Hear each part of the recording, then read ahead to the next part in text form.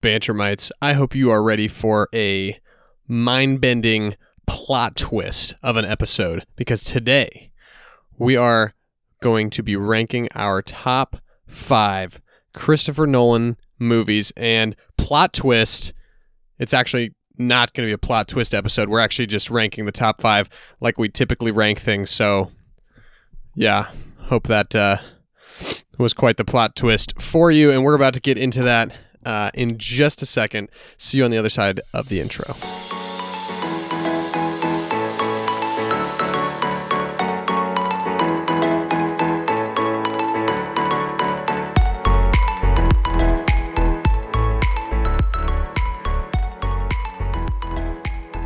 Wes, it's pretty exciting to be able to get new stuff out, interact with the listeners more. And this week we've got something great. But before we get to that, Wes, what you been up to lately? You been watching football this weekend? I watched some. I'm in Indiana, unlike you. So the Colts game was on TV, and that was sad. That was sad. I was there. And the Browns got thumped. Yeah, but nobody cares about the Browns. And the Falcons got thumped. So literally, the 3 things in football that make me happy all was bad. It was all bad. Yep. And Purdue didn't even play. And Purdue didn't even play because Big Ten. Yeah, but they're coming back. They're coming back. Man, so it was a bad football weekend for Wes. Yeah. I mean, it was tough. The Colts, I had high hopes. I was at the Jags game this weekend, and it was the only NFL game that had fans. It was about 20% full, so it basically looked like a normal Jacksonville Jaguars football game. Yep. And we took the L. Phillip Rivers threw a couple untimely picks. He did his best Jacoby Brissett impression. We'll say that. I will say I watched that game, and I realized, I haven't watched Phillip Rivers that much, probably because he was in San Diego. Mm-hmm. And like his footwork after he took the snaps just really grinded my gears. He looked a little Jay Cutler-esque, didn't he? Yeah, I was like, are you even going to stand up? Can you back foot every time? Like, can you stand, sir? Do you need a walker out there because you're so old? Yeah, and Marlon Mack towards Achilles. It was a rough day for you Colts, and for you, Wes, as a Baker fan. Legit, I've been seeing reports Baker is on the hot seat. Oh, he definitely is. Baker and Sam Darnold. I've been seeing. Oh, well, Sam Darnold's bad. Yeah, he's bad. But this is only, year 2 for him? Or is it year 3? 3. Is it year 3? It's year 3. So year 3 for both of them. And they're both, if they both don't produce this year, they may be gone forever, Aaron Hernandez. They might be in trouble. Yeah. But I think Baker will be fine. Sam Darnold, I think he deserves to get the boot, but that's personal. Like, we're at this point where Baker has so many weapons. Like, that is not even in debate. He has 2 Pro Bowl wide receivers, a couple good tight ends, and 2 outstanding running backs. No excuses. I didn't watch the game, so I don't really know what went wrong, but I just know that the scoreboard went wrong for them. Sure. And then your Falcons, man, they do it every single year. They get off to these bad starts. Yep, they're gonna lose the first 4 games, at least. Yeah. They'll be 1-4 or something like that, and then they'll end up 7-9 or 8-8. Yep. Tough. It's bad news Bears. Bad news Bears. 450 passing yards for Matt Ryan. Kind of a stud, just gotta say. But it was good for me. I mean, I have Julio on my fantasy team. Granted, that got thumped too, so that was fine. I really just don't want to think about football anymore. Well, then let's not think about football. What have you been watching lately? Anything fun? TV shows, movies? I've watched some Hell's Kitchen with my roommate. Hell's Kitchen? I love Hell's Kitchen. It's great reality TV. Is that with... Barry, you want to know one cool thing I did do since last time we talked? What did you do? I officiated a wedding. Oh, that's right. I saw that on your Insta. Isn't that nuts? How'd that go? It was phenomenal. Tears? One of the best... No, I didn't cry. Did you make anyone else cry? I don't know. I feel like the moms always cry, so I don't really feel like I did that. I feel like they just did that themselves. It was a good time. Would recommend marrying somebody and not being married to them. quote. That's a Wesism. Would recommend marrying somebody and not really being married to them. Wes. Correct. Wes Richardson. We'll put that one in the book, in the Instagram, all by itself with no context. I find myself, I'm just starting to gather more and more aliases, because also today, so I have a job, right? Yep. I've been working. Yep.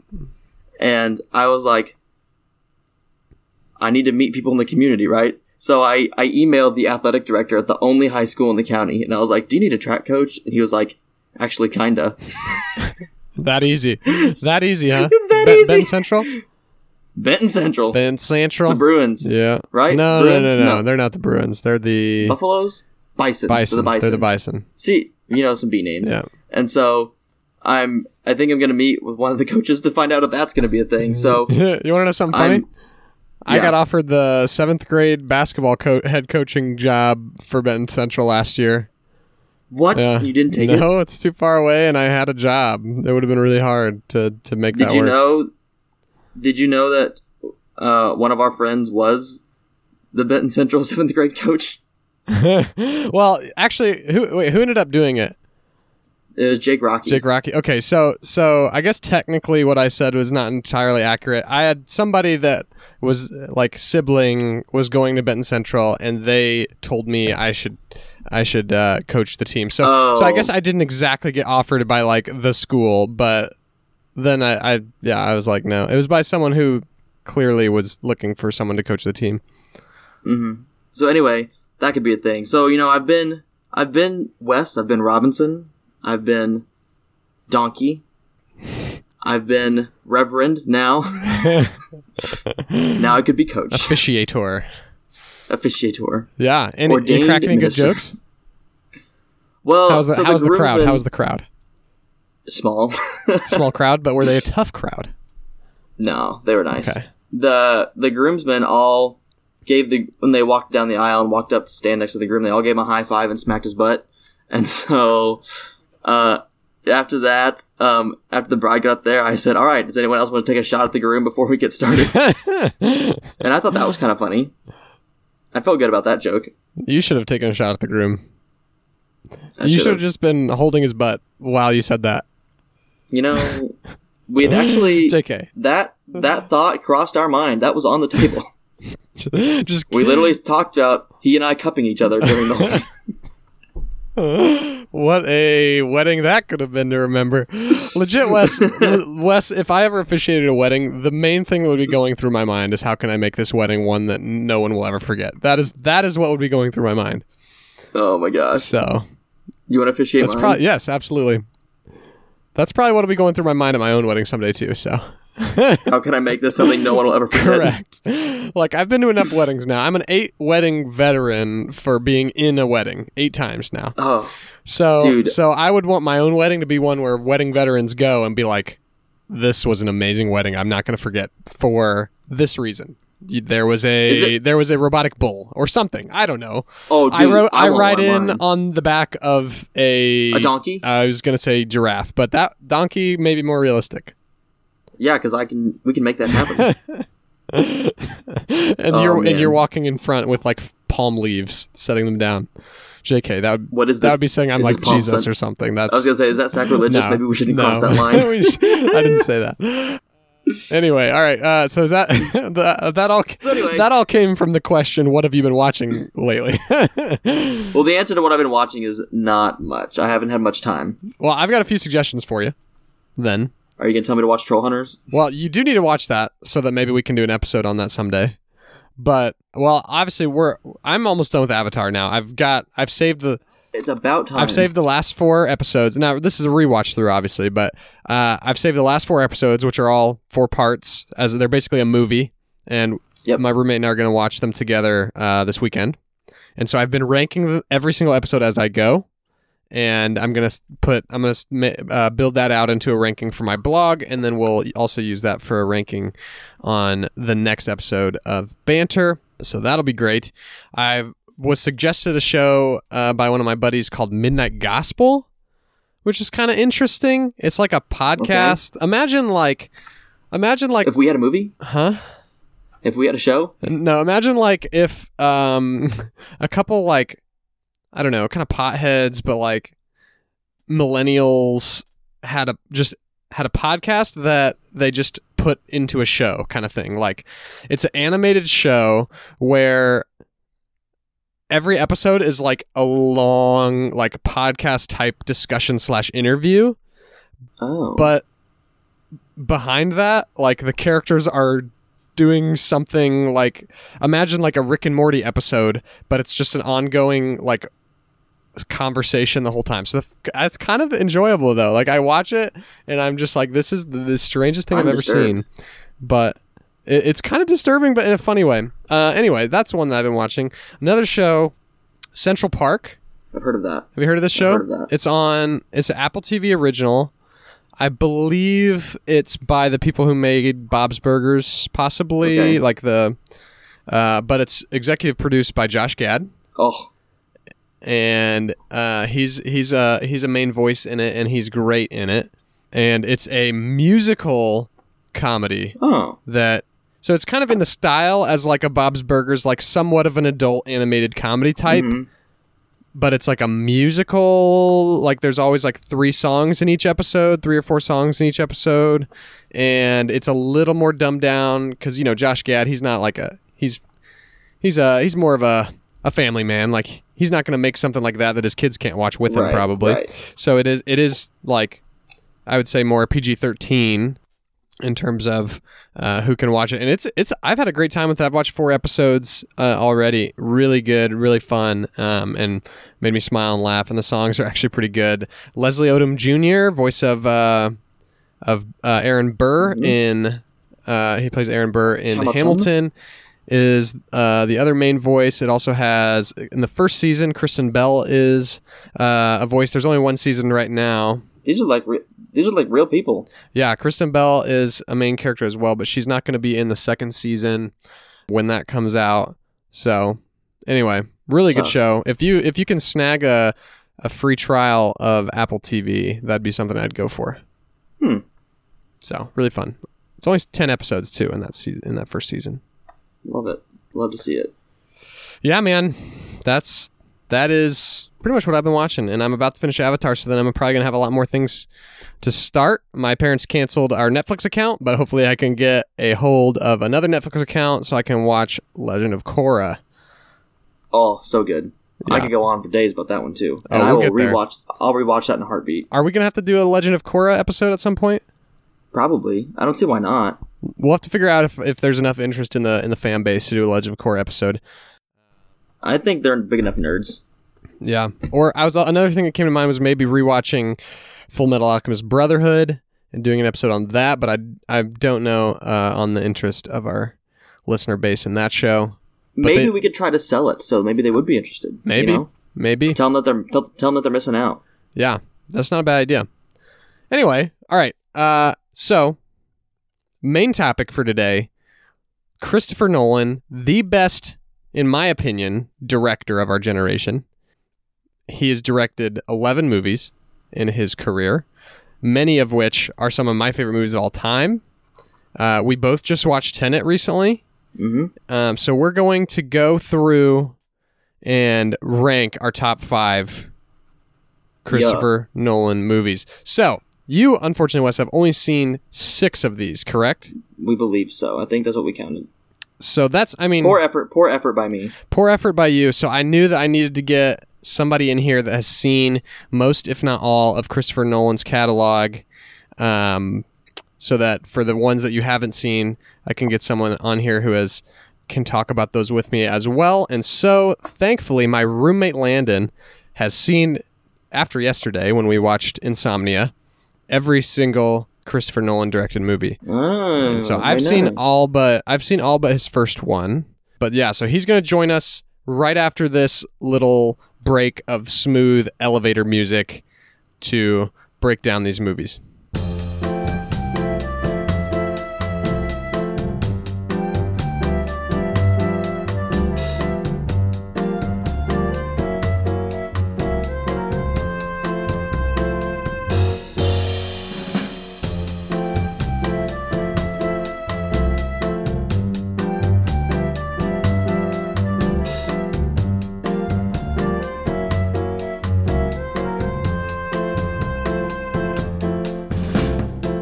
All right, Wes, are you ready to start going through these Nolan movies? Yeah, I think so. All right, sweet. So I've got our guest, somebody that Wait, we have a guest? We have a guest for the first time in a while. When was the last time we had a guest? With me? Oh, like a guest, like with including me? Besides you. You're not a guest. I meant a guest while I was on the show, because you had guests while I was MIA. Oh, true. I did have Kelly while you were MIA, and I did have Corey and James while you were at MIA. Let's see here. When was the last time we had a guest on the show with you also on the show? It's been a while. Could it have been Kevin Lima? I think it was. It probably was. Yeah, it was Kevin Lima. Our interview with him was the last time we've had a guest. So this guest is like maybe almost as big a deal as Kevin Lima. I mean, he hasn't directed a movie like that, but from the hometown of Seattle, Washington, at 5'10", weighing in at 145, from Biola University, coming in to the podcast for his first time, it's Landon Hawley. Oh, thank you. Thank you so much for having me on the show. Although it is radio, so you could have given me a couple more inches in pounds. I would have appreciated that. But I probably could now have. the viewers have a great vision of what my true frame is. So. Right, but I left out the frosted tips and all that jazz, so, still pretty flattering, I feel like. Left out the bushy mustache. The handlebar, yeah. The handlebars. Yeah. He's basically Burt Reynolds. We can make up absolutely whatever facial features we want because nobody will ever know. It's just... What do you mean make up? It's an audio. I haven't made up anything. Oh, yeah, exactly. Just like Wes, you have that flowing mane of hair as well, the mullet and everything. I'm gonna take Troy Polamalu's spot with Head and Shoulders for sure. I thought you said you were gonna put my picture up on the podcast thing. I'm a regular now. Oh yeah, we'll just put you up on the website. Everyone will know what I look have like. a website. Can you make us a website? All right, so Landon, you're a first timer on the show and a very appropriate guest for this episode, I would say, due to the fact that you have seen every single Christopher Nolan movie, correct? I have, yes. As of yesterday, I saw The Following, which was the last one I needed to see. We'll go back and forth on this, I'm sure. I don't like to count Insomnia because Nolan didn't write it, but that is neither here nor there. But yeah, so seen them all. Big Nolan guy, big fan. So thanks for having me on. I'm excited to chat about it. Absolutely. This will be fun.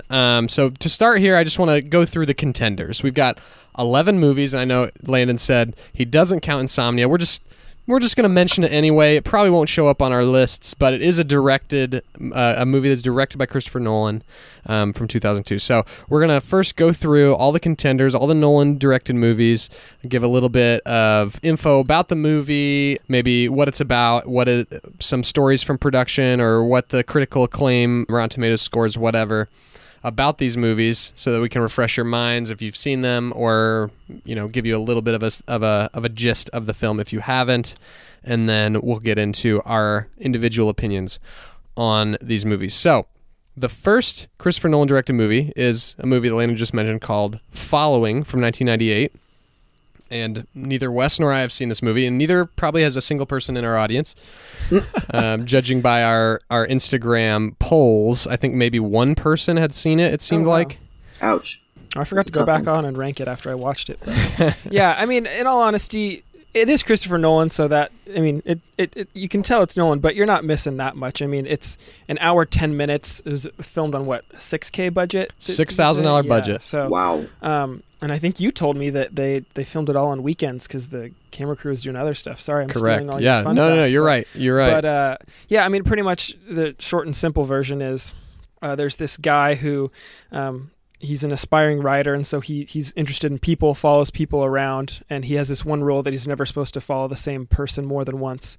But he ends up breaking that rule and then kind of gets himself into some trouble. And in a very Nolan-esque fashion, you see him the kind of two different times. So this is where he's first meeting the guy, and then later on when he has a completely different look, and he's the guy that he meets, or he starts following, trains him how to just be a small time burglar, and then he falls in love with this woman, and then they end up setting him up in the end, and framing him for murder. So it's kind of this whole intricate thing, very Nolan-esque, where halfway through you realize that he's this character and this character, and then there's kind of the twist, and then the double twist with the fact that they're setting him up for the murder, and then the dude ends up killing the woman partner that he was in. So yeah, is one of his darker ones, and that's, I feel like hopefully that 2-minute synopsis is all you need to know about the following. So yeah. Yeah. Well, that seems like a much better synopsis than what I had copied and pasted from IMDb. So we'll go with that. Yeah, $6,000 budget. That's like a used car. Yeah. Like, truly. I paid more for my first car than that. But I do have to say, in all fairness, like, it is very Nolan, and you can see the potential in him, even in that, 70 minutes that. And I mean, he did end up becoming a fantastic director. So it was kind of fun to watch. Is like, that's Christopher Nolan as he got to start. So yeah. One thing that is usually typical of Nolan movies, and you'll find out as we go through the rest of these, is long run times. His first one did not have a long runtime. In fact, it had a runtime shorter than 1953's Peter Pan, which is like one of the shortest Disney animated movies. So pretty interesting that this movie was how he got to start. I mean, still 7.5 IMDb, 80% Rotten Tomatoes, so has some positive reviews. I imagine the Rotten Tomatoes score is skewed because there's probably not very many reviews of it, but maybe that's a 4 out of 5, honestly.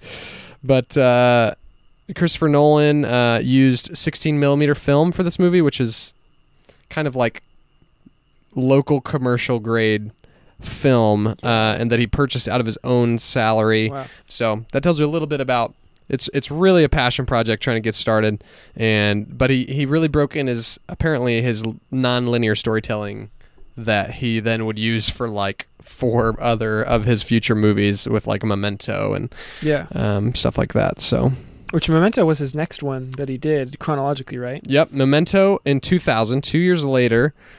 That one, Wes, have you seen Memento? No, but I know the general plot. Okay. It was on Netflix for a while. I think really? I watched it in college. 93% Rotten Tomatoes, 8.4 IMDb. It got an Oscar nom for Best Original Screenplay and Best Sound Editing, and all of that on just a $4.5 million budget. Wow. Pretty impressive. So it was actually his brother who pitched the idea of the movie to him, and his brother and him, Christopher and Jonathan Nolan, worked on many of the movies together. Many of Christopher Nolan's movies were also written by Jonathan. So I knew Jonathan that. Fun fact. pitched him the Memento idea, and Christopher Nolan ran with it. And honestly, it's probably I don't want to say it's like the first like mind bender of the style, because there's some other types of movies that go back further, but you get the real kind of mind-blowing twist and turn at the end of the movie that makes you go like, whoa, I did not see that coming kind of thing. So interesting movie. What did you think of, well, I guess we'll get into opinions of Memento later, but Sure. How would you maybe summarize your experience of Memento? Yeah, I watched it in college as well, so it has been a while, but I just remember being blown away by the twist at the end, like you said, and it's just, you're kind of trying to sort it all through, and I think what Nolan does really well is you feel that, so the main character has amnesia if you haven't seen it, and you as the audience member really feel like you have that amnesia also, because you're trying to figure out what's going on, and it's told, in black and white and in color, going 2 different directions, where like the middle of the story is the end of the movie. So you definitely feel like you're almost in the same shoes as the character trying to figure everything out. So, which just only adds to just enhances the movie watching experience. So yeah, no, it's definitely a good one, and just very Nolan-esque, Yep, so, for sure. Yeah. It's especially for, another low budget one 20 years ago now. And actually I hear that they're working on a remake of Memento. Is he going to be directing it also? Yes, Oh, wow, also by Nolan. So will it be a remake? Will it be kind of a sequel? Or I don't know, but could definitely use an update. I would say that would be, while it's, the movie, the idea is spectacular. I think the biggest like pull on that, or the biggest knock on Memento, is that it's kind of a tough watch in terms of like the visuals aren't really there. it just seems a little low budget. Yeah, you know. Definitely would agree with that. Especially after, we just watched Tenet. Yep. The blaring difference. Yeah, 200 in quality, but million. writing was fantastic though. So then we move on to the really, it's the last of the Nolan movies before we get to ones that Wes has seen. And it's the only Christopher Nolan directed movie that he didn't write. And it's Insomnia from 2002. This movie has 92% Rotten Tomatoes, 7.2 IMDb. And Landon and I watched it for the first time last night. And I was honestly a little disappointed. Stars Al Pacino and Robin Williams. And Robin Williams, actually, the only role I've ever seen him in a villain role. I don't know. Can you guys think of any other Robin Williams villain roles? No, I can't, in all honesty. Me neither. Is he the voice of one anywhere? I don't think so. Yeah, I don't think so. It's definitely a different Robin Williams, and it's a later Robin Williams too. Like, he's been famous for a long time at this point, so it's a weathered Robin Williams, and I think he does a really good job. Budget of $45 million, so it's much different than the previous two. Interesting thing, Wes, have you met my friend Silas from high school, right? Oh, of course. Yeah, so he's up living in Valdez, Alaska area, and I read when I was reading about this film that the opening aerial over the Columbia Glacier was shot just outside of Valdez, Alaska, in 2001, and then there's a kind of a spin out scene just past a waterfall on the road. Like, the waterfall's not on the road, but you're driving past a waterfall, and then there's like a spin out, and that is also taken just outside Valdez at Bridal Veil Falls. So I gave him a call when I saw that online, and I was like, man, did you know this was a thing? There was a movie filmed just outside of Valdez? And he's like, no way, dude. You're going to have to give me a shout out on the show. So shout out to Silas. That was his final, that was like his sum up of that conversation. That was exactly what went down. Because it was right here, you have to give me a shout out. Yeah, it's exactly what went down. And then the town of Nightmute was actually filmed in Squamish, British Columbia. So a lot of the movie was filmed in British Columbia, but just a few scenes in Valdez, Alaska. So pretty neat. Anyway, it's about this murder that happens and to a 17-year-old girl, and they bring in this LA detective to hopefully solve the murder. Some things go down, and now all of a sudden this LA detective is trying to cover up an accidental killing. He accidentally killed his partner in a foggy shootout with the bad guy, and so it goes from being this like detective movie to like a movie about a detective covering up a murder, and then Robin Williams gets involved, and it gets really kind of complicated. I liked the direction of the movie more in the first 20 or so minutes than I did after it started turning into kind of a cover up. I would agree with you on that. Yeah, so it was a weird one. Not bad though. I wouldn't give it the 92% Rotten Tomatoes. I guess that's more of a 92% of the people enjoyed it, and I would say I probably enjoyed it enough to give it a 7 out of 10. But just hard to anything with Robin Williams in it. It's like it's gonna be pretty good. I just enjoy watching him as an actor. So yeah, he's great. Yeah, he is great, and even great not being funny. Like, he wasn't funny at all. No, he was just good. So, all right, now we get to move on to something you've seen, Wes, for sure. 2005's Batman Begins. A classic. Classic. 8.2 IMDb, 84% Rotten Tomatoes.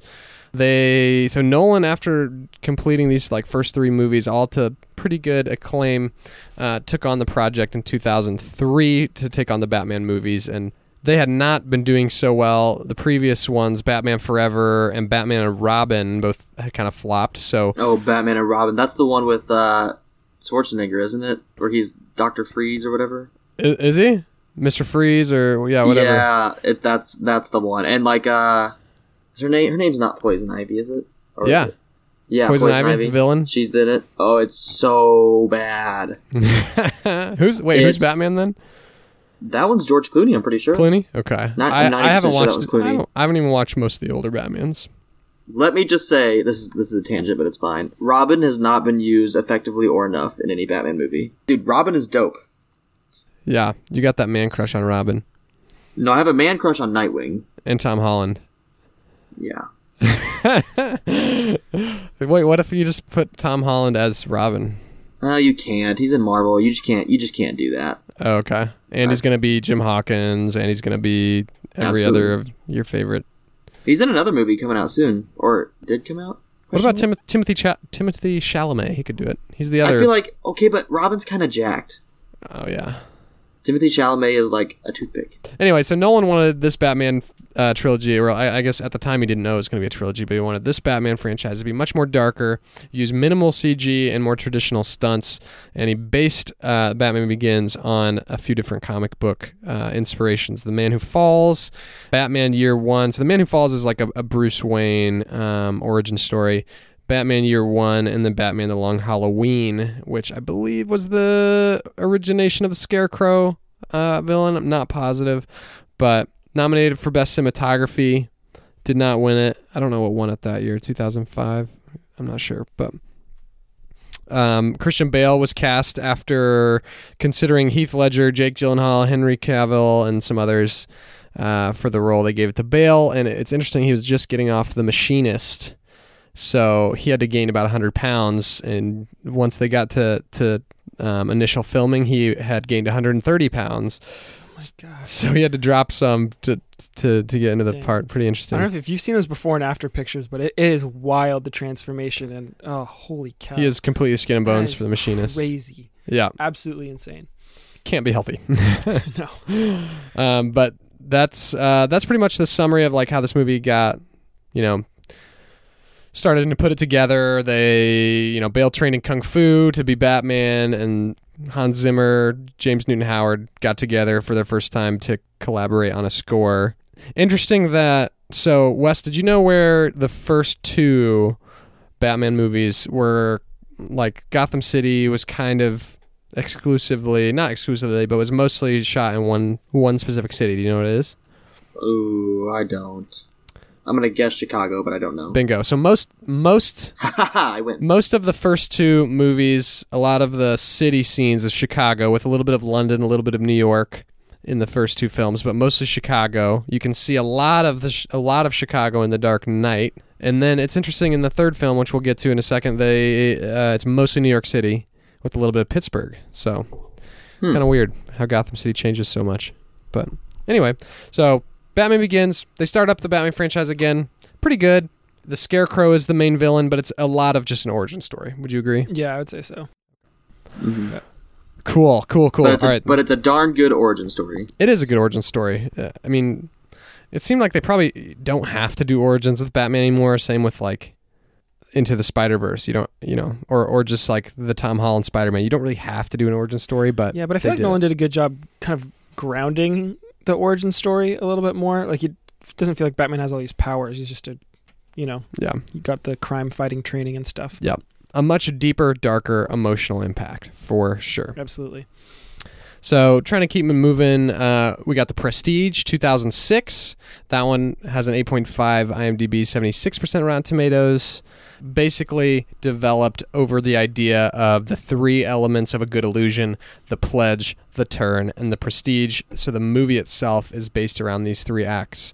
It's about two magicians that are constantly trying to one-up each other and have the best trick, and how far will they take it? What are they willing to sacrifice to have the best illusion? And the soundtrack in itself actually had those three distinct acts as well. Of the pledge, the turn, and the prestige. So only interesting fact: only one set was built for this whole movie. Everything was done in locations that they found, except for the under the stage couple of scenes where they hide the machinery that makes the larger machines work for tricks and whatnot. So interesting. Kind of interesting. Wow. Yeah, they found all these sets. They didn't build any. I'm surprised it's only 76% on Rotten Tomatoes. Like, I mean, we'll get into rankings later. It's not highest on my list, but I thought it was a good movie. Yeah, 76%, one of the lower ones. I've met several people that don't like it. Also, were Christian Bale and Christopher Nolan just having like a bromance at this point? Oh, probably. Like- yeah, I mean, Hugh Jackman was the other role. Didn't mention that, but Hugh Jackman did a great job as well. I feel like he was just Batman. He just said, "Okay, please stay." There's so many recurring Nolan actors. I mean, you can't have a Christopher Nolan movie without Michael Caine. Yeah, Michael Caine is his good Oh, luck yeah. charm. For sure. He's everyone's good. He should be in every movie. Crying Michael Caine. Then we get on to 2008 with The Dark Knight and Christian Bale again, and this time we've got Heath Ledger coming in to play the Joker Don't even get me started. in possibly the most iconic villain role of any movie of all time. Unfortunately, we all know that Heath Ledger passed away a few months after filming, in about 6 months or 3 months or something before the movie was released. So that still tough to to just watch. He's the lead in another one of my favorite movies, A Knight's Tale. So it's tough to watch him be. He's such an amazing actor, and it's gone too soon. But that movie did 9.0 IMDb, which is a huge accomplishment. Not very many movies cross the 9 mark on IMDb. 94% Rotten Tomatoes. It was inspired by The Long Halloween as well and the Killing Joke comic books. Film is primarily in Chicago, like I said, and this is the first actual film ever to utilize IMAX 70mm cameras. So, Interesting. So it used them for about 28 minutes of the film. 8 Oscar noms, which I think tied the record at the time, or maybe set the record. I don't know. I know it's at least been tied since then. Supporting actor, sound editing, took those down with Heath Ledger. I think Heath Ledger won like 20 different supporting actor awards for that movie from Really? 20 different awards. So basically taking the clean sweep of that one. Art direction, cinematography, sound mixing, visual effects, makeup, and film editing were all noms that it received. I think one thing that a lot of people don't realize about The Dark Knight is that the title, The Dark Knight, was given intentionally to not put Batman in the name, to signify a different sort of Batman movie. The first Batman movie without Batman in the title. Also, it signifies the Harvey Dent, his fall. He's the White Knight. Right. They say that a couple times in his fall. So a couple little Easter eggs there. But yeah, a little fun fact. The movie drew so much public attention that while filming in Chicago, they called it, the movie was given the title Rory's First Kiss. So it wouldn't have that kind of public attention. Everybody be flocking the sets. Well, the media uncovered it pretty quick. Yeah, that is pretty interesting, isn't it? Rory's First Kiss. Huh. That's The Dark Knight, Wes, and I'm sure that'll be on our list somewhere. We'll have to find out where. If it's not, someone might have to have a talking to. Someone might have to be a firm rebuking. Wes, have you seen that one? Well, of course. Yeah, no, I'm just kidding. Oh, okay. Hey, you know what? I might not have seen half of Christopher Nolan's movies, but by golly, I have seen a Goofy movie, and I think that's what matters. And I haven't. So I'm just. Barry, you lived with this man for what, a month at least now, and you haven't shown him a Goofy movie? Yeah, sorry about that. Who do you think you are? I don't know. You did show me Your Name, though. I did show him Your Name, which you haven't seen yet. The next one, 2010, we've got Inception. Another staple from the Nolan franchise or Nolan catalog. 8.8 IMDb, 87% Rotten Tomatoes. He first pitched the idea to Warner Brothers in 2001, but decided to go a different route with the Batman movies so that he could get more used to big budget movie production. But actually, Brad Pitt and Will Smith were offered the role before Leonardo DiCaprio, so that's pretty interesting. Wow. But he did always want to work with Leo, and when he finally convinced DiCaprio to take the role, I think it was something that he was super excited about. A couple other things to know about Inception, which if you guys need a refresher on the movie, I'm going to ask, what kind of movies do you guys watch if you don't watch Inception? It's about diving into dreams essentially, and you can get basically into someone else's dream, and they're trying to go basically 3 levels down in dreams and plant an idea in someone's mind that can change, that can then grow in his mind, and then he can use to make a different decision in his reality. So essentially changing the future by using dreams. So interesting idea. Joseph Gordon-Levitt's in it, and he did all his own stunts pretty much, which is something That's I did not know. Wow. There's some pretty cool scenes in like a hotel that's like got no gravity and it's like spinning and Well, and isn't that set? I heard that's not like CGI or anything. No. Special No, effects. yeah, Like, there's that actually like rotates. they and had a stuff, right? rotating hallway. Absolutely insane. Nuts. Which is like Totally a Nolan thing. major props to JGL for running around a spinning hallway. Insane. Oh, insane for sure. The ending is something that people always talk about. The ending of this movie is he's still in a dream. Is the top going to fall over? Nolan says his ambiguity of the ending was totally intentional. But Cobb, the more important thing is Cobb is not looking at the top anymore when the movie cuts to black and he's looking at his kids. So he's not waiting to see. So anyway, that's interesting, signifying that he has left behind this idea of if he's in reality or not. I don't know. Michael Caine, though, said that if he is in the scene, then it's reality because he never went into the dream. So that's, if you're really wondering about that, that's what Michael Caine says. Take that as you will. Oh. The movie was nominated for 8 Oscars, so then tying The Dark Knight. Did you know that Christopher Nolan's never won an Oscar himself? Really? Yeah. He hasn't. Nope, never won. That is The only surprising. ones he could win are like screenplay, best picture, and best director, I think, right? That's really surprising. So- I'm assuming he'll get that. How dare they? I hope so. The I don't know if- audacity yeah. of some people. The audacity. So moving on to 2012, we got The Dark Knight Rises, the final of the Nolan Dark Knight movies. 87% Rotten Tomatoes, 8.4 IMDb. Bane is the villain and draws heavily inspiration from A Tale of Two Cities, the story arc of that book. So that it's actually the Easter egg at the end with the eulogy for Bruce Wayne taken directly from A Tale of Two Cities. Didn't know it. That's So Heath Ledger was supposed to reprise his role as the Joker, but when he passed away, Christopher Nolan wrote the Joker out of the movie. Tom Hardy did fantastic. Tom Hardy did do fantastic. He was love great. Tom Hardy. The Aurora shooting, we can't forget that. That was significant. That happened, a midnight premiere, killing 12 people. So that will forever mar, I would think, the movie a little bit. It didn't have anything to do with the movie itself. Still a great movie, though it somehow received 0 Oscar nominations. Interesting.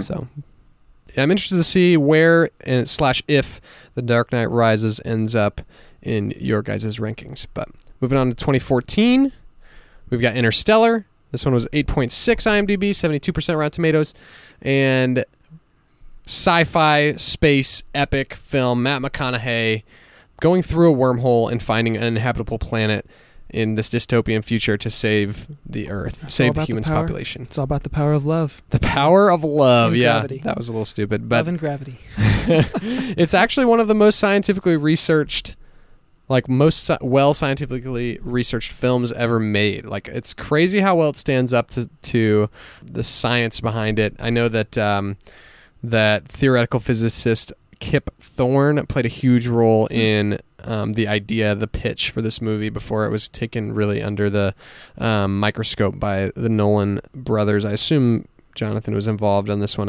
though I'm not positive. Brand new cinematographer for this one, for Nolan at least, because his normal cinematographer, Wally Pfister, was doing his directorial debut during this time. So he hired Hoyt van Hoytema to do What a name. cinematography. What a name. And it received 5 Oscar noms. It won the visual effects, but also was nominated for original score, sound mixing, sound editing, and production design. Just a couple left here. We've got Dunkirk from 2017. This one had a 92% Rotten Tomatoes, 7.9 IMDb. War movie. First war movie for Nolan. It depicts land, sea, and air perspectives of Dunkirk's evacuation in World War II. It's interesting that the way he tells the timelines are very different. The land story is about a week timeline. The sea story is about a day. And the air story is about an hour, but they're all going congruently. Yeah, that's I a don't good know. word. Is that a word? Yeah, it's close enough. I mean, it is a word. I just don't know if it's the right word. Yeah. Cohesive. 'Cause they all intersect at some point, right? But they're Yes. other than that one moment where like all three of them are together, it's kind of Right. They're on different timelines, but they're being told like they're kind of intercut or whatever. going in and out of each other, switching from storyline to storyline. The script itself was about half of the length of most of Christopher Nolan's scripts because there's just not a lot of dialogue. Forgot about that. Huh, interesting. Really not much dialogue, but yet even with about half the script, it didn't stop them from taking way too much footage. There was about 54 hours of raw footage to go through upon entering post-production. You're like, here, Hans. Here you go. Make some music. Yeah, take this 54 hours and make a movie. That's so much. So, yeah, there was, of course, Zimmer's incredible score using the Shepherd's Tone auditory illusion. Well, and that's not unlike this podcast. I mean, this is our 47. Yes, we're just editing it down. You're right. For the people. Yeah, Wes and I have been on this call since, Tuesday? We're running straight through. Just running straight through. We only have one out of every 45 minutes is usable, so we can relate a little bit. If I could just get Wes to stop making all those inappropriate jokes, we would do a lot better. You would not believe how much I actually talk about Baker Mayfield on here. Yeah, we know you love his mustache, bro, but give it a rest. All right, 8 Oscar noms for this one as well, and we're moving on to the last of the Christopher Nolan movies, and that is 2020's Tenet, which a decent amount of you have seen. I was surprised when I did the Instagram poll. A good 10 to 12 of you, it looked like, have already seen Tenet. So good for you. Going back to the theaters. You're still alive. You don't have COVID, I hope. I don't. So, it's great. Great experience. There was only 15 other people in the theater, it seemed like. So. Oh, there was 6 in mine. Oh, yeah? Well, you watched it a little later on, second weekend, right? Or did you watch it during the week? I watched it during the week. Yeah. So, Tenet so far, 7.9, IMDb 74%, Rotten Tomatoes, which I believe ties it for... No, it's a little higher than Interstellar. Interstellar has... the lowest Rotten Tomatoes score. Yeah, Interstellar is the lowest Rotten Tomatoes score. Yeah, so Insomnia had the lowest IMDb score. So... but yeah, this movie, it's more about time travel and the idea that you can invert an object or then invert a human so that they experience time in reverse, and then they can invert again and then do that time over again. Yeah, basically. It was interesting I thought it was interesting, especially with movies like Inception, Interstellar being one of the most scientific movies. With Tenet, they're pretty much just like, here's what we're going to do, accept it or get out, Yep. So, yeah. This is real, accept it. Yeah. Yeah, and we don't have a lot of we don't have all the critical acclaim to look through for this movie because it just came out. But as I was looking through some of the reviews, it does seem like this one is possibly the most challenging Nolan film to wrap your head around. It seems to be a consensus. It's fair. Wes, I don't know how you feel about that. Did you feel like you could wrap your head around the idea of Tenet? And yeah, I got it. Well, you must just be that master's degree must just really put you on a whole nother level. Really paid off. Theoretical physics, man. Who knew they were teaching that in a Purdue master's education? Yeah. Anyway, Hans Zimmer didn't do the score. I noticed this when we were watching the credits for it, that it was Ludwig Göransson, and I found out today that Hans Zimmer has been busy working on Dune, which quietly looks like it could be the best movie of 2020 when it comes out now. That's not saying a whole lot. We've had, 4 movies? Yeah. So we'll see if Black Widow comes out, but... Yeah. Ludwig Göransson also, he did the soundtrack for Community, which is my favorite show. Oh, did he? I didn't know that. Yeah. Yeah, Wow. I have some of his work written down, but Community is not one that I knew that he worked on. It's a good show. He did Rocky, Creed, Black Panther, Venom, and The Mandalorian, which is season 2 is about to come out. We love The Mandalorian. For that. So he's done some good scores in his own right. He's no schmuck when it comes to composing. And that is all 11 Christopher Nolan movies. You know what the contenders are. What about Batman versus Superman? Executive producer Christopher Nolan. Are we sure he didn't just pay to get his name off? No, I was gonna say off of it. He should have. Maybe he was. I see. Maybe he was the director, and he's like, this sucks. Just make me a producer. That was a brutal film. Someone else take the fall for me. Yeah, that movie was bad. Now that's totally false. We know he didn't direct it because of how bad it was. It's that kind of transitive property there. We're not going to talk about Batman versus Superman here because we want you to stay with us for the next little bit and not press pause and go to your Taylor Swift album, How dare you? whatever that was called. folklore. Anyway, let's start the top fives. My number 5 is Dark Knight Rises. Dark Knight Rises. There we And go. Okay. So this movie, it gets a lot of flack for some reasons, and there's some, I don't know, I've read some internet debates between Dark Knight Rises versus Batman Begins, all those kinds of things. Some say they have a similar story. Some say Dark Knight Rises kind of goes on too long. Say what you will. It's kind of like my guilty pleasure Christopher Nolan movie. For the same reason I have Ant-Man in my top 5 Marvel movies. I know, hot take. Wow. I just love Dark Knight Rises. I love Tom Hardy. I think he does a fantastic job as Bane. I mean, just that scene where they're fighting each other, and me and my buddies quote Bane all the time. You merely adopted the dark. Yeah, I love when he puts his hand on. I can't remember the character's name, but when he puts his hand in Ben Mendelsohn. Yes, when he puts his The hand. actor. Tom Hardy did this on the spot. He didn't clamp his shoulder. He just lightly rested his hand. It was like, "Do you feel in charge?" And it's like, oh man. And then he snaps his neck. Yeah, he does. So that's yeah. Bane for you. Mm-hmm. Well, Dark Knight Rises will be on my list. There's overlap there for sure. But yeah, you're right on. Bane, coming after Heath Ledger's Joker has some shoes to fill, but they don't try to copy the mold. They try to do something totally different with Bane. Instead of being this totally lunatic psychopath, he just wants to see the world burn. Bane literally calls himself a necessary evil. He says, "I'm a necessary evil." And Gotham's Reckoning. Yeah, he's got this idea of almost like Thanos, like Adrian Veidt from this is a call out from The Watchmen. Is that the guy with the weird face? No, that is Rorschach, and he's in Watchmen. But anyway, the comic, not the series, HBO thing. This idea of believing that you're justified in what you're doing, but then Bane takes it a little farther. He knows he's evil, he knows it, but yeah, he still feels justified. So really good movie. For a long time, this was my favorite, and this is gonna spoil a little bit of my rankings, but for a long time, this was my favorite Batman movie. So that did eventually change, but and then it was Batman versus Superman. yeah. Yep. Oh, that Nolan. No, it was actually Batman and Robin. Oh no. Oh dear. Oh man. Cool. All right. Wes, my go turn? ahead with your 5. All right. At number 5, I have the newbie Tenet. Tenet, number 5. Okay. I liked it a lot. I came to the conclusion that our main character is a better spy than James Bond could ever hope to be, and this was the only trippy Christopher Nolan movie that I got on the first try. So wow. I like it a lot because I got it on the first try. Wes, let me test your recollection of the movie. What was the main character's first name? I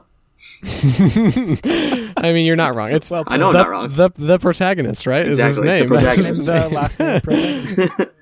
Got him. I thought that was interesting. They didn't give him a name. Protagonist, the. Yeah, I loved it. Also, it was so good to see Robert Pattinson not be a vampire. True. And be a reputable human being. Yeah. I loved it. Absolutely loved it. I didn't realize it was Robert Pattinson until the end, and I was like, wait, but I thought I hated Robert Pattinson. Right. After watching it too, I'm like, okay, yeah, you can be Batman. That's okay. Yeah. Cool. Big Yeah. fan. Tenet, Also recency bias. a little bit. And you have that's okay. only 6 that could be eligible Right. for your 5. Right. So it's a decent choice. Yeah. No, I enjoyed it. It's a good film, but there's some tough ones in there, so we'll see if it makes my list. Also, probably the loudest movie I've ever been in. Yeah, it was tough to hear some of the dialogue. I was like, hey, wait, what was that? Yeah, the sound mixing in this, we'll see if that wins the 6th Nolan movie for sound mixing, but I would say it was a little bit at times overbearing. I'm looking forward to rewatching it because there's still a lot. Wes, I'm just not on your level. I didn't pick up as many things, so I'm looking forward. I think I was also just trying really hard. That's fair. Yeah. So, but yeah, I'm looking forward to rewatching it with subtitles, which is not something I typically do. But yeah. So Cool. All right, my number 5 is Interstellar. Which I'll shout out my sister because Abby just told me the other day is her favorite movie of all time. So, oh wow, bold choice. And as I've been kind of leading up to this episode, I felt I needed to refresh my memory because there's a lot of competing movies for this 5 spot on my list. And I just wanted to make sure that I was fresh on Interstellar. So I didn't get a chance to watch the whole thing, but I did go and watch as many clips as I could or recaps as I could of the movie, read through the plot on Wikipedia to refresh my memory. And man, this one is just another just written masterpiece. First of all, like, it's really well written, except for the whole, like, love is what gets them through. So you didn't like that part? I mean, I know it's controversial, but so I didn't like it the first time, but second and third times I watched it, I'm like, I'm on board. Are you? On board, yeah. And it's personal preference. You know? I don't think I'll ever like a movie where love is the key to, like, where love is your ex machina, you know? Sure. But was love ex machina or was gravity ex machina? I don't know. Call me heartless when I say that, but it's like, it's, I don't know. But the whole story leading up to this, though, is just beautiful. And like I said, in our kind of rundown of the movies, super scientifically well researched, like effects of space that have never been portrayed before in a movie. Beautifully shot movie. I know that the planets, both planets, Edmund's planet, which is the water planet, and Man's planet, where a dirty, rotten Matt Damon resides, are both shot in Iceland on a couple different locations, and they are both gorgeous, just incredible. So yeah, cinematography, phenomenal. Hoyt van Hoytema did a great job in place of Wally Pfister. Gotta love some HVH. Yeah. I think I'm gonna name my kid Hoyt.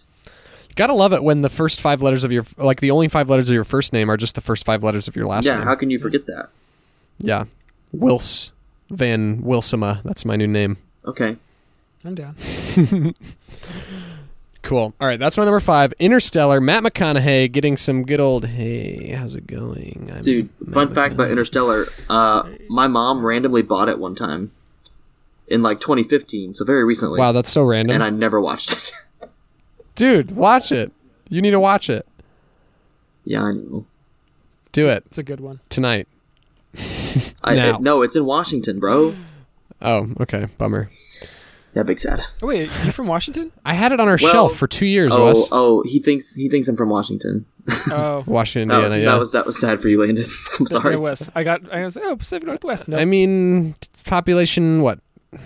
8,000? 11,000. Thank you very much. 11,000 compared to the state of Washington. Yeah. A little different. I don't have that number off the top of my head. Sorry. Well, it's got to be at least like, what, 13,000, 14,000? So, Landon, I need you to come on to it. Landon, I need you to come on to another episode in a couple weeks and just to tell us the population of the state of Washington. Okay, sounds good. All right, we'll make it happen. You got it. I'll be back. Bantermites. Perfect. Oh, man. All right. With that, now knowing the population of Washington, Indiana, we can officially move on to number 4. Landon, what is your number 4? Yeah, I'm gonna go with Dunkirk for this one, and I just, man, I struggled.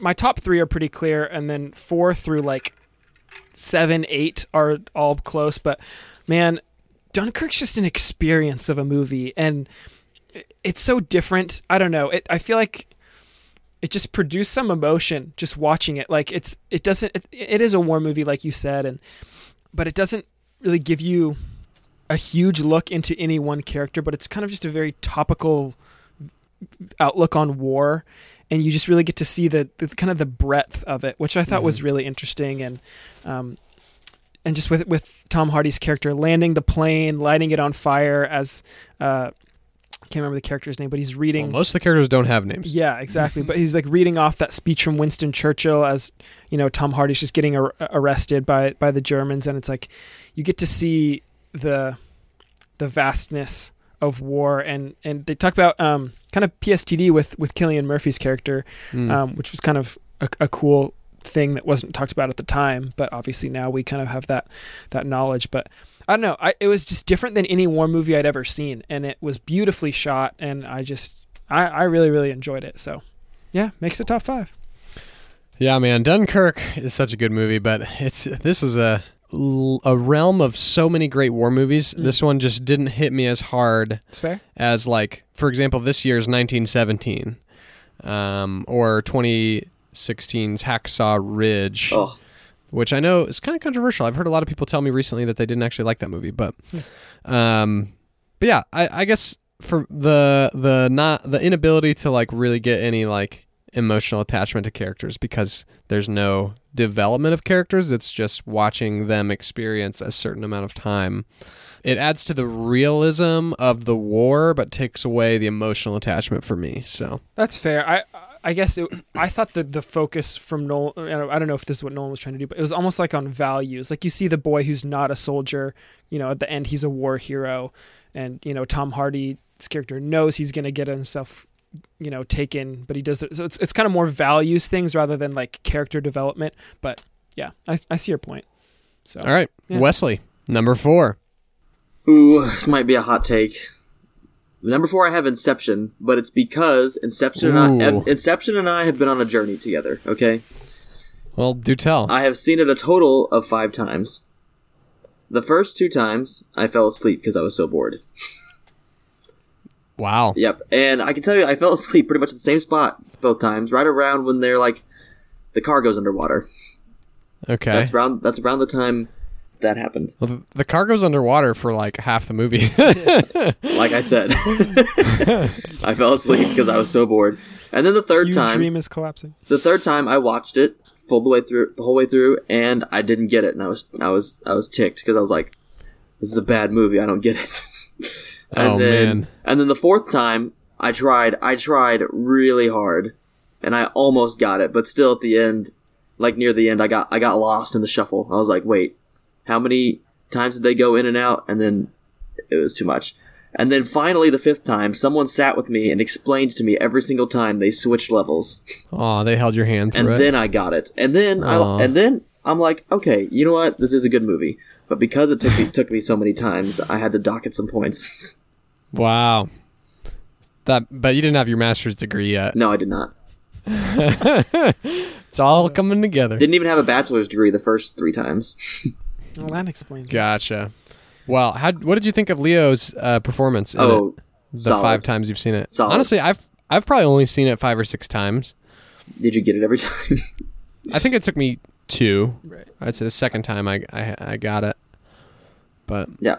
No, I love everyone in there. JGL, Ellen Page. I mean, yeah. they were great. I just didn't get it for a long time. But then I did, and I will say that it is a great movie, and people should watch it, and you should watch it till you get it.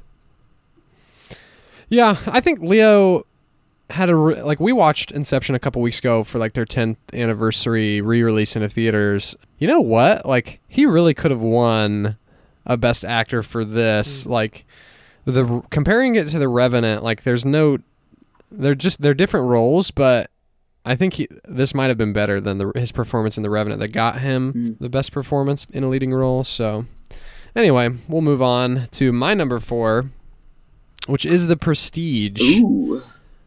So The Prestige, Hugh Jackman, Christian Bale, Michael Caine crying as usual. It's a heavy movie. It is a mind bender. It is one you've got to be focused the whole time. The first time I watched it with Drew Swearingen, Wes, someone who we know very well. Wait, I think we watch it the same first time? Oh, maybe. Did you watch it? Did you watch it in his room? Yeah. I was there Oh, great. because that's where I watched it too. Yeah. So I just remember him telling me, like, you're going to need to pay attention because at the end it's going to all make sense. And so that's what I did. And at the end, I was kind of mind blown. But that being said, the first like hour and a half are pretty slow. Like sure. borderline boring depending on what type of movies you like. If you don't like these type of movies, you're going to find the first hour and a half to be kind of boring. Definitely slow, even if you really like mind benders, which I do. But it all pays off in the end with The Prestige, which is the title of the movie, but also the third act of The Illusion. So beautifully shot movie as well. It really feels like it's a beautiful movie, but it also feels old, you know, like it takes place in the era in which it's supposed to. The costume design is great. Scarlett Johansson is in this movie. She's great. It all comes together really nicely, but it's rewatchability factor not super high. And Landon and I were talking about this a couple days ago. Not as rewatchable as some of these other ones, and most of the added enjoyment comes from watching your friends flip out over the twist at the end. Yep. So we love that. We live for that. But yeah, Prestige is my number 4. On to number 3. On to number 3. All right. Mine's Interstellar. We did talk about that a bit, so I'll kind of cruise. But, I mean, echo everything you said. Great setup. I didn't mind the ending. I think I like it more each time I watch it. I think the robot, TARS, is one of, if not the straight-up funniest robot in TV, with, like, the humor percent and, like, realism percent, you know, and he's, like, I don't know. More than K2SO? From Rogue One? Yes, I would say so. K2SO wasn't bad, but I think TARS, I don't know. I just always laugh at that part. And also, Interstellar is one of 2 movies where I'm not a big crier, but I tear up with in The Patriot and in Interstellar when Matthew McConaughey's character, or he's watching Cooper. Yeah, Coop. When he's like watching all the videos that his son and daughter sent him, and just like missing out on their life. I'm like, ooh. Yeah. I don't know. I mean, I can't really relate, but it hits home. It hits different. Yeah. No, he's right on. When Murph, his daughter, he gets off of Edmund's planet, which is the water ocean planet, and their mission there took a little longer than they were expecting, and that turns into being like 23 years in Earth time. And then he sees that now his daughter Murph is working for NASA, and sees a video of her and is like, I just missed 23 years of your life. Like, and there's just shock on his face and emotion and tears. It's a touching moment. And don't they talk, I can't remember if it's his daughter or his son who calls him the day that they're the same age he was when he left, or something like that. It's like, ooh. Yeah, you're right. Like right before he goes out. Oh, and then he comes back in and boom, she's 23 years have gone by. And credit to McConaughey. He is just, his tears. Yeah. Wow. Did he have a Lincoln in that movie? Did he have a what? A Lincoln. I think the ship was a Lincoln. Lincoln. The car, yeah. He always dove into an infinity pool or something. Yeah. No, he drove a truck at one point. I don't think Lincoln makes a truck. He drove a truck into a cornfield, which, fun fact, the cornfields were sets. Really? They didn't actually go to a cornfield. What? They planted 500 acres of corn on a set so that they could create a dust storm to destroy it all. And then they fed the children with the corn. Yeah. I hope. Wow, yeah, I hope so. Do you think that that corn was organic or GMOs? There's a right answer. Yeah, Wes has an opinion on this. I mean, the correct answer here would be organic because they ruined it. Yeah, okay. Wes hates the non-GMO craze. We can banter about that sometime, but no one will listen. So, I don't think Landon cares that much. Oh, I'm not expecting him to. He's from an area of the country where agriculture is not the first thing on your mind. Well, Perry, don't you want to eat? Except for apples.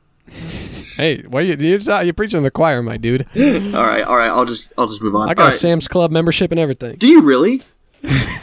Yeah, that's like a big deal. That's like we got one when we got down here. Stop! You're lying. That's like the most mom thing I've ever heard. Thanks, dude. Wow. Appreciate it. All right, cool. I usually get called a dad, so I don't know if this is an upgrade or what. I just feel like moms are usually the ones that go to Sam's Club. Oh, my dad's the one that's been doing Sam's Club. This is such a tangent, honestly. Wait, we're on your number 3? 3, yeah. Right, and then my number 3? Yep. Okay. No, Perry, you're actually going to do number 6. Okay, sounds good. Yeah. My number 6. All right, so my number 3... Cat in the Hat. Oh no. Sorry. Absolutely. Christopher Nolan. My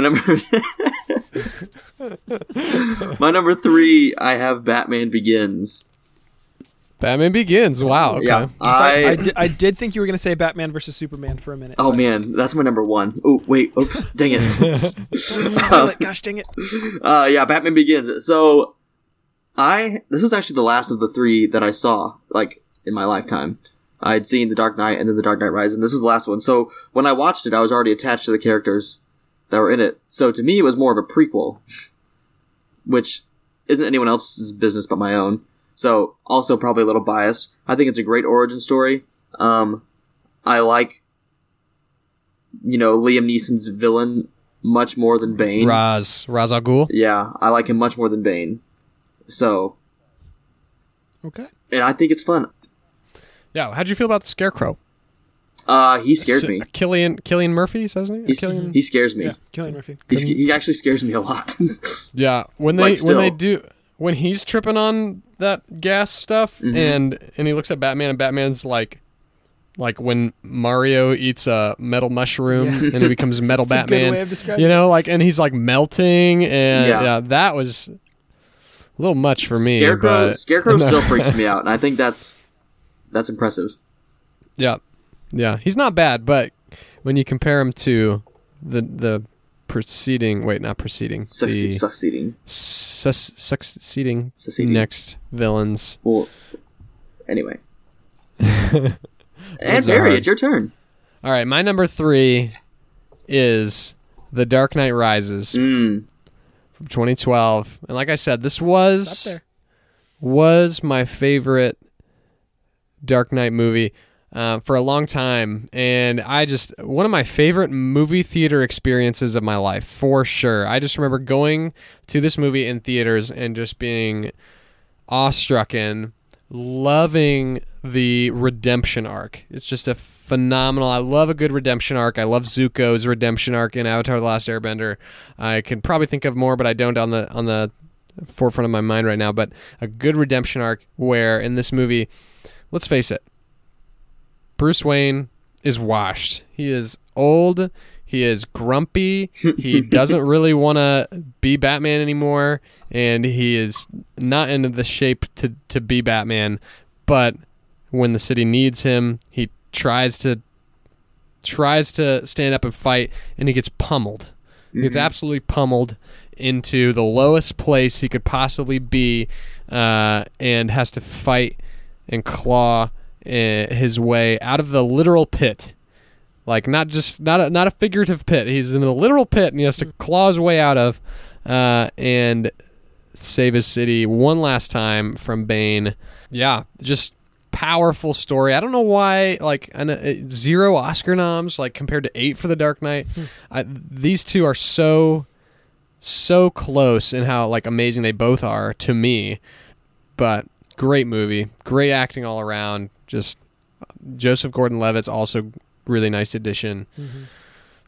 I don't know, one of my favorite movies, probably a top 25 all-time movie for me as well, I would say. Wow. Yeah. High praise. I'm big on when actors improv stuff, and I love finding out about that stuff. And one of my favorite things that was improv, and I talked about the hand on the shoulder thing, but when the kid is singing the national anthem or whatever, and Tom Hardy goes, "Oh, what a lovely voice." Yes, that was right was before improv. he goes on the football field, right? It's just shows his humanity all of a the little bit. Pittsburgh Steelers are out there, right? Because they're in Pittsburgh. This is actually a fun fact that I read today.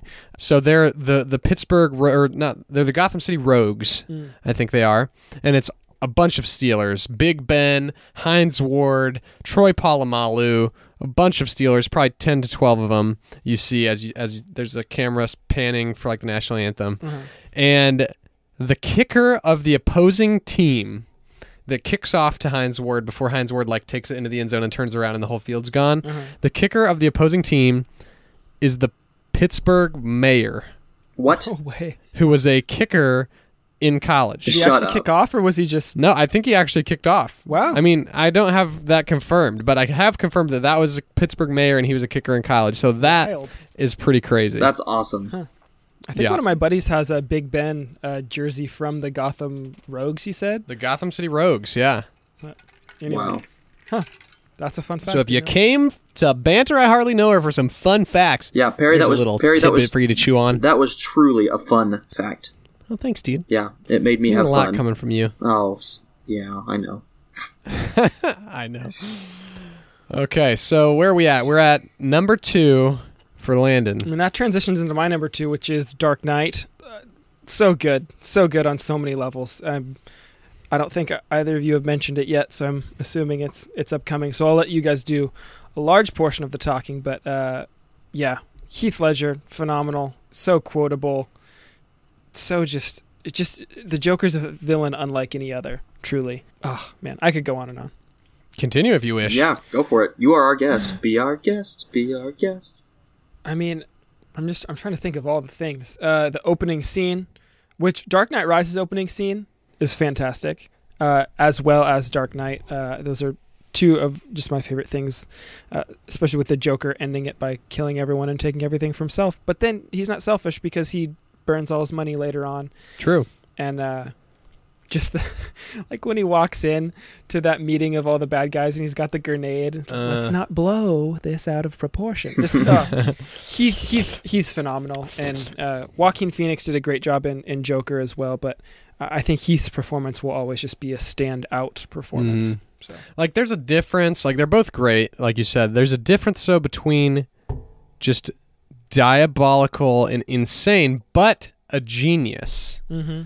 In Heath Ledger's performance versus a truly disturbed but a little mentally handicapped version that leads him to do all these things in the Joker. There's some commentary there, but I think that distinction was kind of cool. Yeah. But, want to know how I got these scars? My father was a drunk. So good. So it's so incredible. Good. Every line delivered, every single line that he delivers is just another level of the character. Oh, so good. You just believe that he believes that he is the Joker. I think he did. Written by Christopher Nolan. Yeah, brilliant writing. Brilliant. I think he did believe he was the Joker. I think he did, and that may be why. I think that's why things went wrong. Things went south. So that is a bummer. Wes, what is your number 2? My number 2, Perry. I have The Prestige. The Prestige. Yeah, okay. I love magic. I think I'm a bit of a simpleton. I love magic. I get so amazed by magic anyway. Nice. And so watching a movie about magic to me was a lot of fun, and the fact that it was a mind bender and you actually did learn how it happened. Oh, I loved it. Yeah. A lot of people. I don't think I have very many people to watch it with though, but I will watch it by myself and be happy. Yep, it is an exquisite movie. It's also pretty sad. It is pretty sad. Like, watching like how much they are willing to lose, how far they're willing to fall for an illusion. To be the best. Like, yeah, just it's got some really tough, heavy stuff, but tough. That's really good movie. That's a good word. Yep. Yeah. Cool. Moving on to my number 2, which happens to be... my number 2 is Inception. So, Inception, just one of those iconic movies. I mean, probably got snubbed for Best Picture in 2010. I know it was The King's Speech, I think, took it down in 2010, as well as taking down Best Screenplay. So Nolan could have gotten a couple Oscars right there. I don't think I've ever seen The King's Speech, but I think Inception is incredible. Like I said before, Leo DiCaprio, one of his best performances for sure. Just this idea of going into a dream and planting a seed and an idea that can just grow. And it's also it's got some very thriller elements. Like, there's a lot of stuff in the movie that makes you kind of, I don't know, shiver a little bit, gets you on the edge of your seat, like you don't want to miss anything kind of thing. So it is a iconic turn of the decade type movie, that really, we've been looking back. A lot of people, a lot of big movie buffs have been looking back from once we turned into 2020 here and closed the book on the 2010s decade. And Inception was truly one of those movies that you look back on as an iconic 2010s decade film. Absolutely. So yeah. I mean, that just transitions. I mean, that's my number 1, so I'll just keep talking about Perfect. it. But, oh, man. Like, the first time I watched it, it was like, man, what did I just watch? This is fantastic. And, like, I didn't fully understand it, but that's made me love it all the more. It's my second favorite movie of all time. I don't know. It's just so Nolan. It's Nolan at his core, with the layers of dream and just the ideas that he toys with, and Dom's character development as you see you just get a little more insight into his relationship with his wife and his whole backstory, which there's a thing there, and I thought that was incredibly well done for like a kind of an action heist movie. And then the ending with I think Time is my favorite Hans Zimmer piece. It's just beautiful and so good. When when he wakes up, well, you don't know if he's gonna make it, and then he wakes up on the plane and he's like looking around. I can't remember the name of the his employer, but he makes the call. Saito, yep, makes the call, goes through, gets to see his dad, Michael Caine, again. Michael Caine crying. Yep, there you go. And with the top spin, it's just like the ambiguity there. It's just like, oh man, that is fantastic. It's just, and then we got to watch it again in theaters. I know you just mentioned that, but it was fun to see on the big screen with just the sounds and just the stunts and everything. It was cool to experience it in the theaters because I didn't get to watch it back when it came out. Yeah. I don't think I watched it in theaters either as a kid. Yeah, 10 years ago. Classic. So good. So good. But never hated whoever the actress that plays Maul so much in my life. Like, she is truly... She's chilling. Chilling, yeah. That was the word I was going to use. It's just... Yep. Gives you the heebie-jeebies. Gives you the heebie-jeebies, something awful. When she comes back in Dark Knight Rises. That's true. Yeah. That's Ra's al Ghul Jr., right? Yeah. Whatever. It's not her name. That's her name now. That's her name now. Yep. Wow. All right, Perry. Talia al Ghul. Ugh, Talia. Yeah. Ugh. I stabbed you first.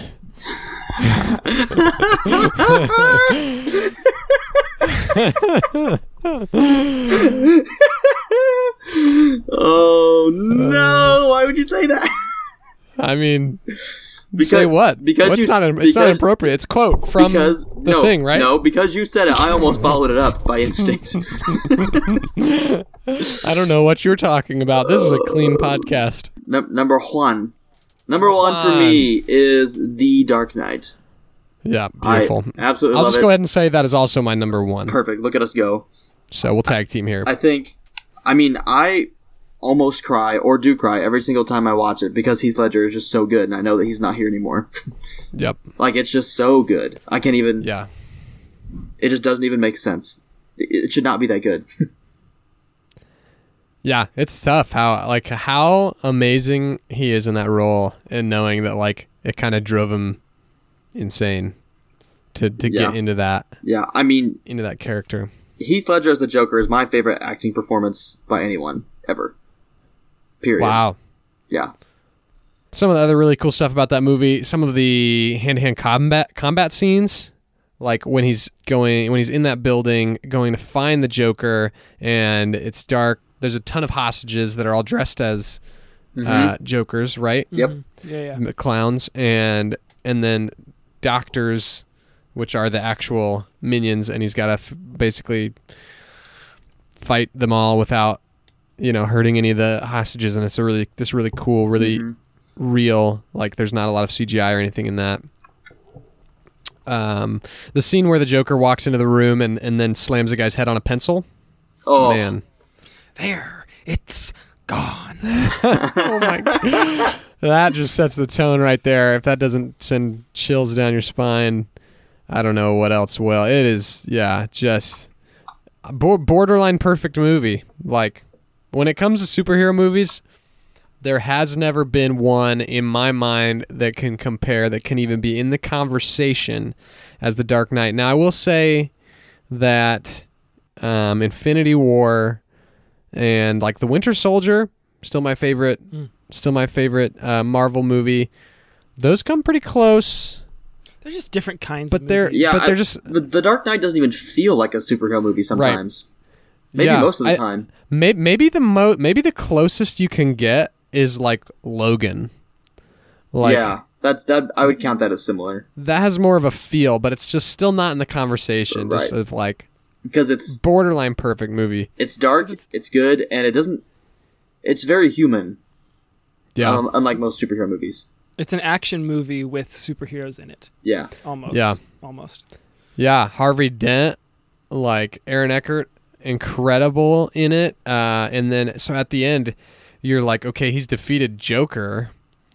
but like you still have 20 minutes of heart-pounding suspense and action left, because now Aaron Eckhart has now turned from, or Harvey Dent has now turned from this White Knight character to now he's this Two-Face, and he's taking Commissioner Gordon's family, right, hostage, and it's just this theming of even the best can fall, even the best of us can be corrupted, and which is all he wanted. That's all he wanted. Some people just want to see the world burn, Bruce. So, that's a crying Michael Caine. Mm-hmm. So, anyway. Man, we got through them, our 1 through 5. We'll do a little recap. My 5 was Interstellar. My 4 was The Prestige. 3, The Dark Knight Rises. 2, Inception. And 1, The Dark Knight for me. Landon, what about you? 5 was Rises, 4 Dunkirk, 3 Interstellar, 2 Dark Knight, and 1 Inception. Yes, and mine, at 5 I had Tenet, 4 was Inception, 3 was Batman Begins, 2 The Prestige, and number 1, The Dark Knight. Dope. All right, before we sign this one off and get you guys, prepared to start... get you guys ready to start preparing for our next episode, which will be Avatar: The Last Airbender. Oh my gosh. Wes, you've got some kind of like superlatives for us with these Christopher Nolan movies. I don't really know how fun they are, but I kind of just wanted to pick your brains. Okay. So, the first superlative. Which Christopher Nolan movie, for you, is the most confusing? Most confusing? I'd say Tenet for me. I need to rewatch it. It was even hard for me to rank it when we were talking about these, because I feel like I need to watch it again. It could crack my top 5. There's so much that I missed. Yeah, I feel like there was so much there, and I got 60% of it, but there's just a little left to be had in my mind. But yeah, I'd probably agree. I'd say without that master's degree, there was only so much I could take in, and I would say I spent a little too much of the movie wondering what was going on. The other contender would be Memento, but upon diving into Memento a little further after watching it, it does make quite a bit of sense, though at the end there's still a couple frustrating gray areas that you're left ambiguous to, left to just kind of decide for yourself. So, but yeah, I'd also probably go Tenet. Okay, cool. Second superlative. Which movie is the most intense? Wait, Wes, you've got to give us your answer. Oh, do I really? Oh, I didn't think of those. Oh, well, it's Inception, because Inception. It took you 5 times. Yeah, it took me so many times. All right, number 2, the most intense. Most intense. There's so many different kinds of intense. I mean, Dunkirk, you've got that just mass impending doom with all these troops trying to get out of this beach. You've got just that rivalry in Dark Knight with, Joker and Batman. Inception, even for me, I mean, I know I'm biased because Inception was my number 1, but that ending with Will Dom get home, that's a tough one for me. I don't know. What do you think, Barry? Yeah, that is tough. Dunkirk with that shepherd's tone makes it feel really intense, but I think I'm going to go with The Dark Knight Rises, actually, as the most intense. There's something about, Bane that, I remember actually kind of wondering, obviously it's a movie, you kind of know it's going to end happily, right? But the end of that movie is so suspenseful, if you remember, where he's coming back out of this pit. He's coming, and now everybody's released from all these Gotham prisons, and there's riots everywhere, and it is just madhouse. Everybody's stuck in Gotham City, can't leave, and he has to go confront Bane. I would say Dark Knight also is extremely intense, but it's kind of an ongoing intensity. Yeah, that's fair. Whereas in The Dark Knight Rises, there's kind of a lull. Not like in the movie's still super compelling during this quieter time, but it's not as much action, and then it really crescendos at the end that makes it kind of feel a little more intense. So I'm going to go The Dark Knight Rises for that one. Yeah. I think. Oh yeah. No, you're good. You're good. Oh, I was just going to say, I think I think the more I think about it, I think I might go with Dunkirk just because of the lack of dialogue. It's just cinematically that pressure builds with like the music and all those things. So that was the one thing I was gonna say. But Sure. I think Rises is a great take as well. Yeah. So yeah, how about you, Wes? I'm gonna pick Inception because it Interesting. just felt like every time they were about to come out of one and go to the the level they were just at, it's like, are they gonna make it out actually? And what's her name? Maul. Mall. Oh, she's when the glass breaks. Oh, I can't. Ugh. Yeah. And when she jumps off and DiCaprio's like, no, Maul, no. It's just like, It's powerful. Yeah. So that's mine. yeah, That's mine. All that's right. a good shout. Third superlative. Best performance in a Christopher Nolan movie. I think Heath Ledger's Joker. Gotta be. I also think Gotta be. Heath Ledger's Joker. I'm gonna go hot take. I'm gonna go Kevin Joseph from The Following. Just kidding. I have no idea if that's even The random actors. Dan Smith. I'm actually gonna pick Ben Affleck from Batman vs Superman. I'm gonna pick Affleck the duck from the commercials. Can I throw in Tars, the interstellar robot? You can do whatever you want. You're the guest. No, yeah, I think it's got to be Heath. Yeah. Yeah. You with us, Wes? Oh, I'm with you. You already said you were, I think. Oh yeah, Yeah. That's definitely. All right, number 4. Take this word I use lightly because I don't mean it offensively. But what's your favorite Christopher Nolan gimmick? Okay. So the gimmick, obviously, all his movies, minus the Batman's, have a gimmick. Sure. So which one was your favorite? So I'm actually picking one that I really like. Mm-hmm. Okay, because I was gonna say like the love gimmick in Interstellar kind of No. mockingly. Not that it's bad, like I said, as my number 5. I'm gonna actually go with the gimmick used in Memento of the way he tells the story. So there's 2 stories going on at the same time. They flip back and forth. One is in black and white, and one is in color. And you find out at the end. You don't really know this during it, I don't think, but you find out at the end that the black and white storyline is going forward, while the color storyline is kind of coming back. It's not like in reverse, but like when it cuts back to it, every time it cuts back is farther back in that storyline, and then you see that clip forward.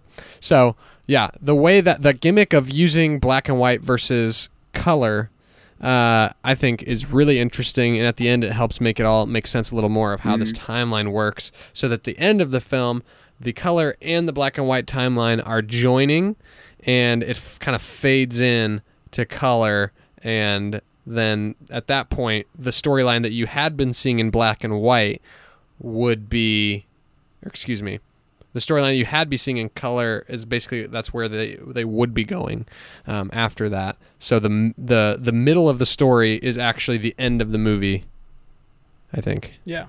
So Yeah, no, that's a good one. I mean, I think back to Wes. I don't know if you've seen Honest Trailers does an honest trailer of every Christopher Nolan movie, and they just roast all his go-to things. Oh no!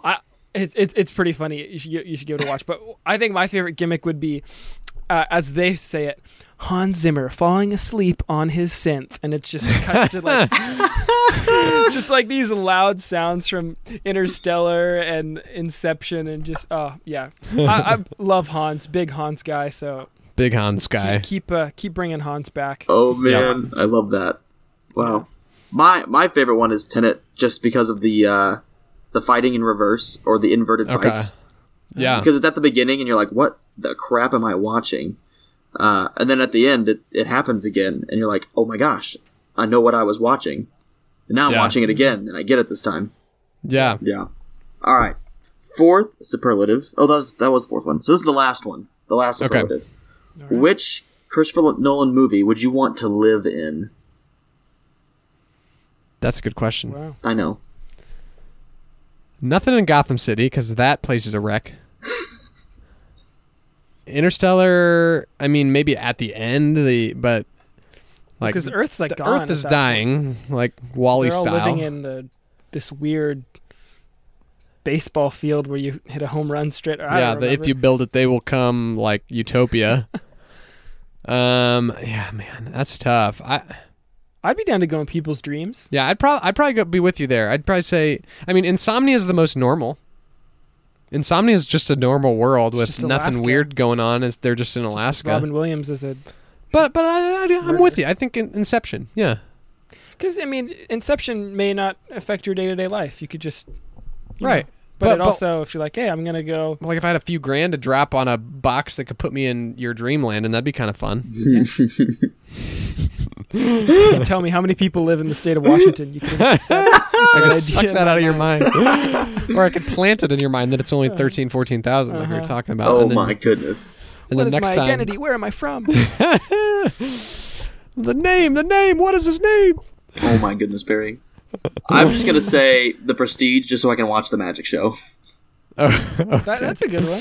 Just so you could watch. Which magic show? Uh-huh. Which trick?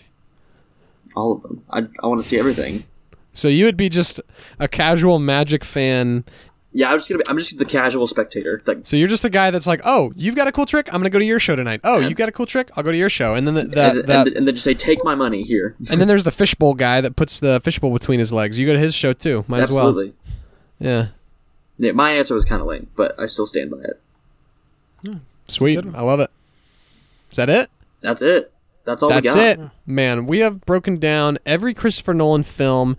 You know, actually, we put up a poll earlier this week for it had all of our viewers and well, not viewers, they're not going to see much, our listeners rate each Christopher Nolan movie on kind of a sliding scale, and I looked through the results, and it looks like our community of listeners, the Bantermites, as we say, has Dark Knight as number 1, followed by The Prestige, Oh. Inception, Interstellar at number 4, Dunkirk at number 5, Tenet number 6, and they surprisingly had a decent, like I said, enough people that, you know, I didn't think that was a skewed result. There was a decent amount of people that have seen it already, either that or a lot of people voted pretty highly for it that haven't seen it. Then followed that, The Dark Knight Rises and Batman Begins tied at 7. But it was both like, you know, if it was a scale of like 1 to 10, it was both like 7.5 probably. So Sure. still pretty high up there. Memento is number 9. Not very many people have seen Memento. I think it was like 6 or 7 people. And then pretty much nobody had seen Insomnia or Following. So those were 10 and 11. So anyway, that wraps up our episode.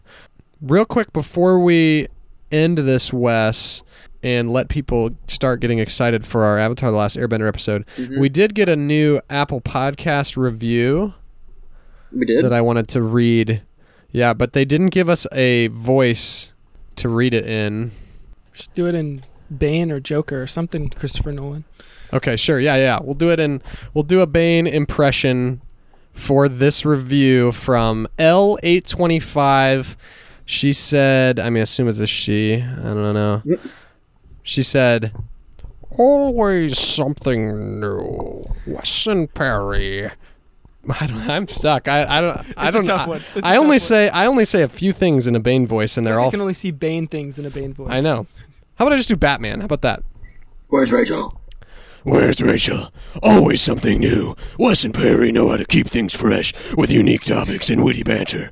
Absolutely one of the funniest podcasts in my queue. And don't forget to listen to the Ghibli episode. It's the best. Okay, I think I know who wrote this review, so I'm not going to spoil it. You know who you are. Thanks for the review, L825. Yeah, the Ghibli episode is a fun one. It's funny that this person says it's the best because that's one of the only ones Wes isn't on. So, Ouch. That hurts. no, this episode that we're doing right now is the best. So, I think so. Watch it. anyway, so if you want to write a review and tell us what voice to read it in and who needs to read it, me or Wes, you can do that. Especially if it's 5-star, we'll definitely be reading it on here and making a fool out of ourselves. So For you. For you, the listener at home. Anyway, that was a lot of fun. Landon, thanks for taking the time out of your busy day and driving all the way to my closet and recording this with us. Thanks for having me on. Yeah, you a real one. Hey, I'll be back to tell you guys the population of Washington, and hey, Yes. I'll take a cue from Christian Bale, and I'll probably be 130 pounds heavier. So It's gonna fit I the want role. you guys to redo my intro next time I'm on the show with the amended numbers. Perfect. Incredible. All right. In 2 weeks, we will be back to do an Avatar The Last Airbender extravaganza. We'll be ranking our top 10 episodes, and we will be doing a few other things Avatar The Last Airbender related. It is going to be a fun time. I know a lot of people have been suggesting us do this episode for a while, so that's coming. 2 weeks. Set your clocks. That'll be out. And until then, Wes, stay hungry. Stay humble. And stay hydrated.